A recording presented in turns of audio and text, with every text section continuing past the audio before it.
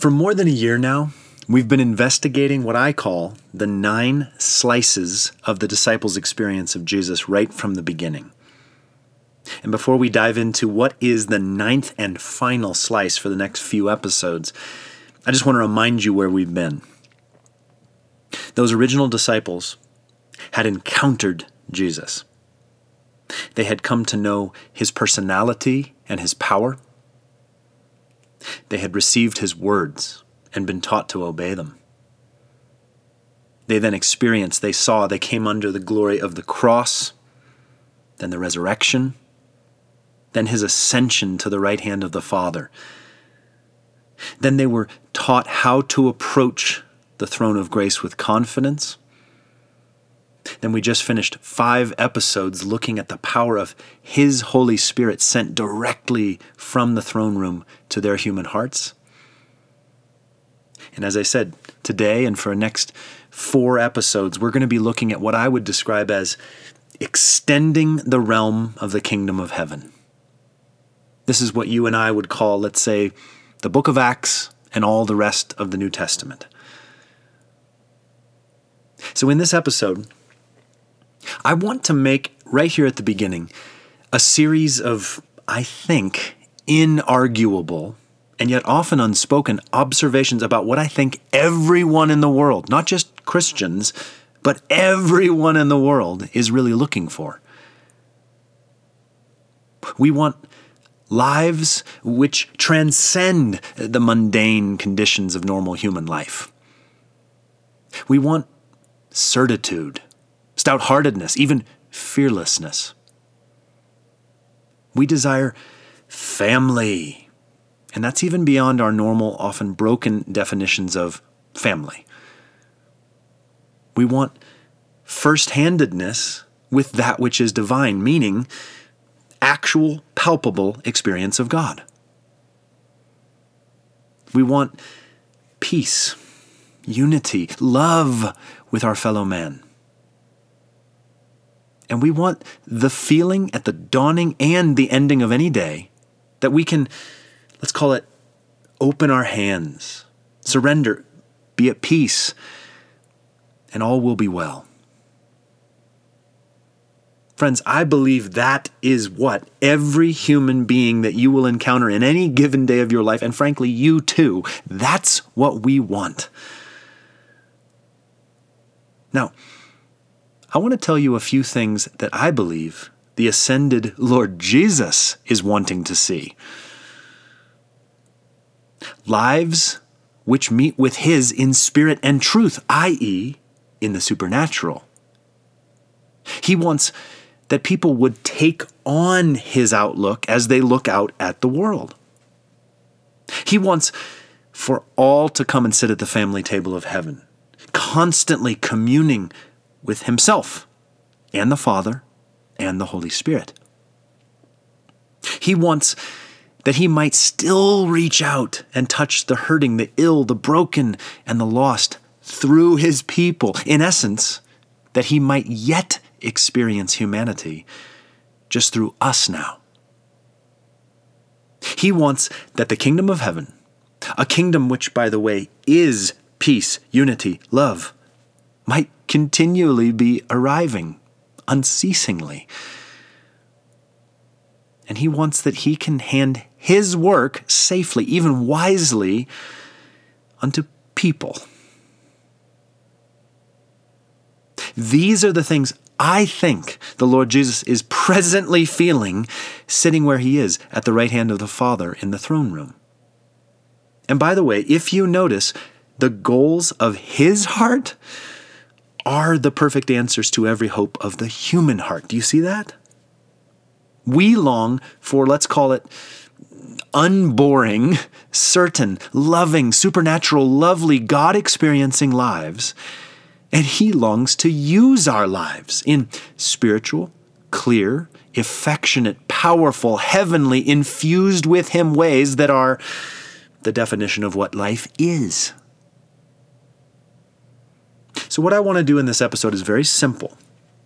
I just want to drop you right into the middle of a piece of Scripture. A place, in fact, we were standing just a couple of episodes ago. This is that moment when Peter and John are on trial before the Sanhedrin after their healing of a man who couldn't walk. And if you recall, the council, the Sanhedrin, has just been amazed at the qualities of these two humble fishermen and, quote, took note that they had been with Jesus. That was Acts 4:13. Well, now, I want you to listen to the remainder of that chapter, but I want you to listen from the standpoint of humanity, from that place where everyone wants more, wants something else, sometimes something else that the human heart can't always yet define. So this is going to be Acts 4:14 through 35. I might pause a couple of times, but this is straight out of the Phillips translation of the book of Acts. Since the council members could see the man who had been cured standing beside John and Peter, they could find no effective reply. All they could do was to order them out of the Sanhedrin and hold a conference among themselves. So picture that for a moment. Those two men being escorted out, probably hands bound, while the Sanhedrin, the high priest and all of the elders, many of the Pharisees, Sadducees, are sitting there in this sort of like semicircle, looking at each other stupefied, unsure of how to proceed. That is the atmosphere of that council chamber. What are we going to do with these men? They said to each other. It's evident to everyone living in Jerusalem that an extraordinary miracle has taken place through them, and that is something we cannot deny. Nevertheless, to prevent such a thing spreading further among the people, let us warn them that if they say anything more to anyone in this name, it will be at their peril. So they called them in and ordered them bluntly not to speak or teach a single further word about the name of Jesus. And friends, I have to interject here. One can imagine an exceedingly long pause as John and Peter turn and look at each other and then look back at those men. For Peter and John gave them this reply: whether it is right in the eyes of God for us to listen to what you say rather than to what he says, well, you must decide. For we cannot help speaking about what we have actually seen and heard. And after further threats, the council let them go. They could not think of any way of punishing them because of the attitude of the people. Everybody was thanking God for what had happened, that this miracle of healing had taken place in a man who was more than 40 years old. Well, after their release, the apostles went back to their friends and reported to them what the chief priests and elders had said to them. When they all heard it, they raised their voices to God in united prayer and said, and friends, listen to the quality of this prayer. This is the picture of what our prayer life is meant to be. Lord, you are God, who made heaven and earth and the sea and all that is in them, who by the mouth of your servant David has said, why do the nations rage and the people plot vain things?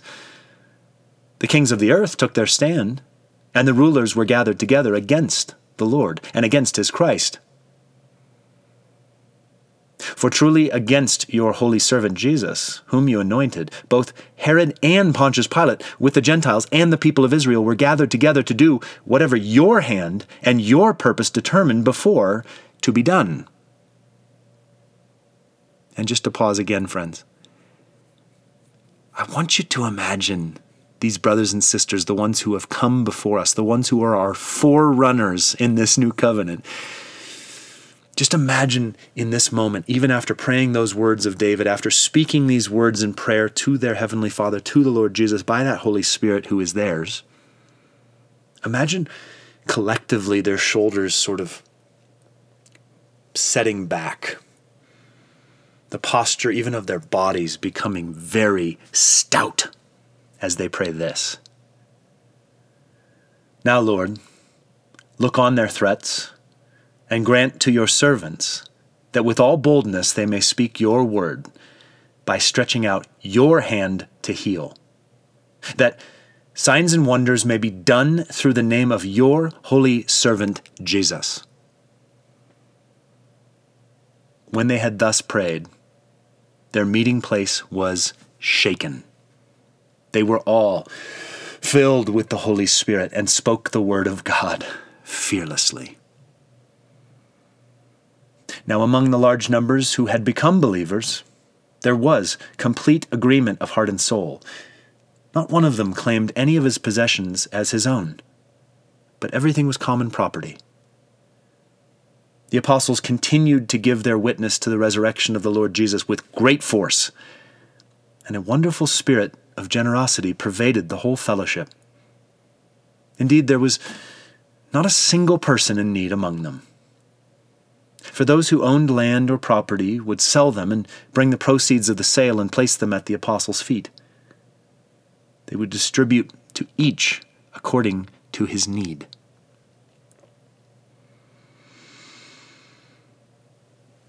My friends, I want to reread to you my observations, again, of what I think every human heart is longing for. And I want you, as you listen to my little bullet-pointed list, by the Holy Spirit within you, even to be reflecting on what I just shared with you, which was just the straight words of Acts 4:14-35. So listen again to the list of what I believe, and I think you know to be true, that the human heart is really desperately longing for. Listen, we people want lives which transcend the mundane conditions of normal human life. We want certitude, stout-heartedness, even fearlessness. We want family that's even beyond our normal, often broken definitions of family. We want first-handedness with that which is divine, meaning actual, palpable experience of God. We want peace, unity, love with our fellow man, and we want the feeling at the dawning and ending of any day that we can open our hands, surrender, be at peace, and that all will be well. When you listen to that, and when your heart echoes back to you those words from Acts 4, what are you seeing, hearing? What are you experiencing in the Lord? Now, how, too, about what Jesus wants? I already shared that with you. I'm going to do it again. When you think about Jesus sitting there at the right hand of the Father, even now as you're listening to my voice speak these words, and if it's true that these are the things, in fact, listen again to the things that I believe Jesus is looking for in our day and our age. He looks for lives which will meet with his in spirit and truth, i.e., in the supernatural. He's looking for people that they would take on his outlook as they look out at the world. He's looking for all to come and sit at the family table of heaven, to be constantly communing with him, the Father, the Holy Spirit. He's wanting that he might still reach out and touch the hurting, the ill, the broken, the lost through his people. In essence, that he might yet experience our humanity just through us now.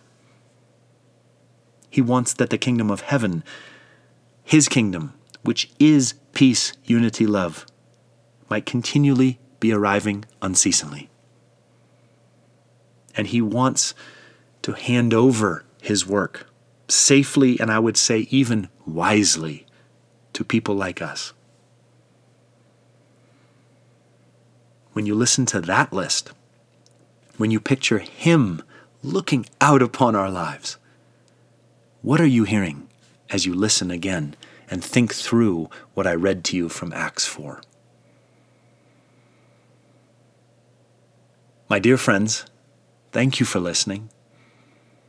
And I do pray that as you and I stand more fully in the grace that has been offered to us, that we would receive our own inheritance from the Lord Jesus, and by that, by its empowerment within, that we would extend this realm as far as we can in our lifetime.